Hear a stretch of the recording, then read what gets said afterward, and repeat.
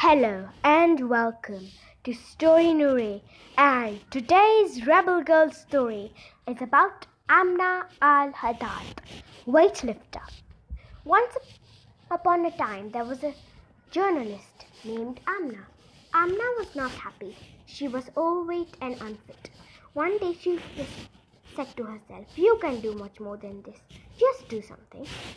Go for a walk." And that's what she did. She enjoyed her walk so much that she wanted to do more. She ran long distances. She sprinted. She started to work out at the gym. When she discovered weightlifting, she knew that was a sport for her. Amna's life changed when the International Weightlifting Federation allowed Muslim women to compete in a unitard, an outfit that covers all skin. She started competing in Europe and America and became an icon for Muslim girls all over the world. "I like being strong," said Amna. "Being a girl does not mean you can't be as strong as a boy or even stronger." She liked weightlifting so much that she trained for the Olympic Games in Rio.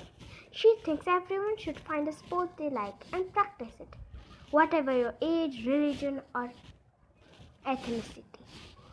Sport is good for everyone, she says. It creates peace and it unites nations. No matter what the challenges are, never walk away from your dream. The more you persist, the closer you are to get to your goals. When things get tough, just get tougher. Born on October 21, 1989, United Arab Emirates.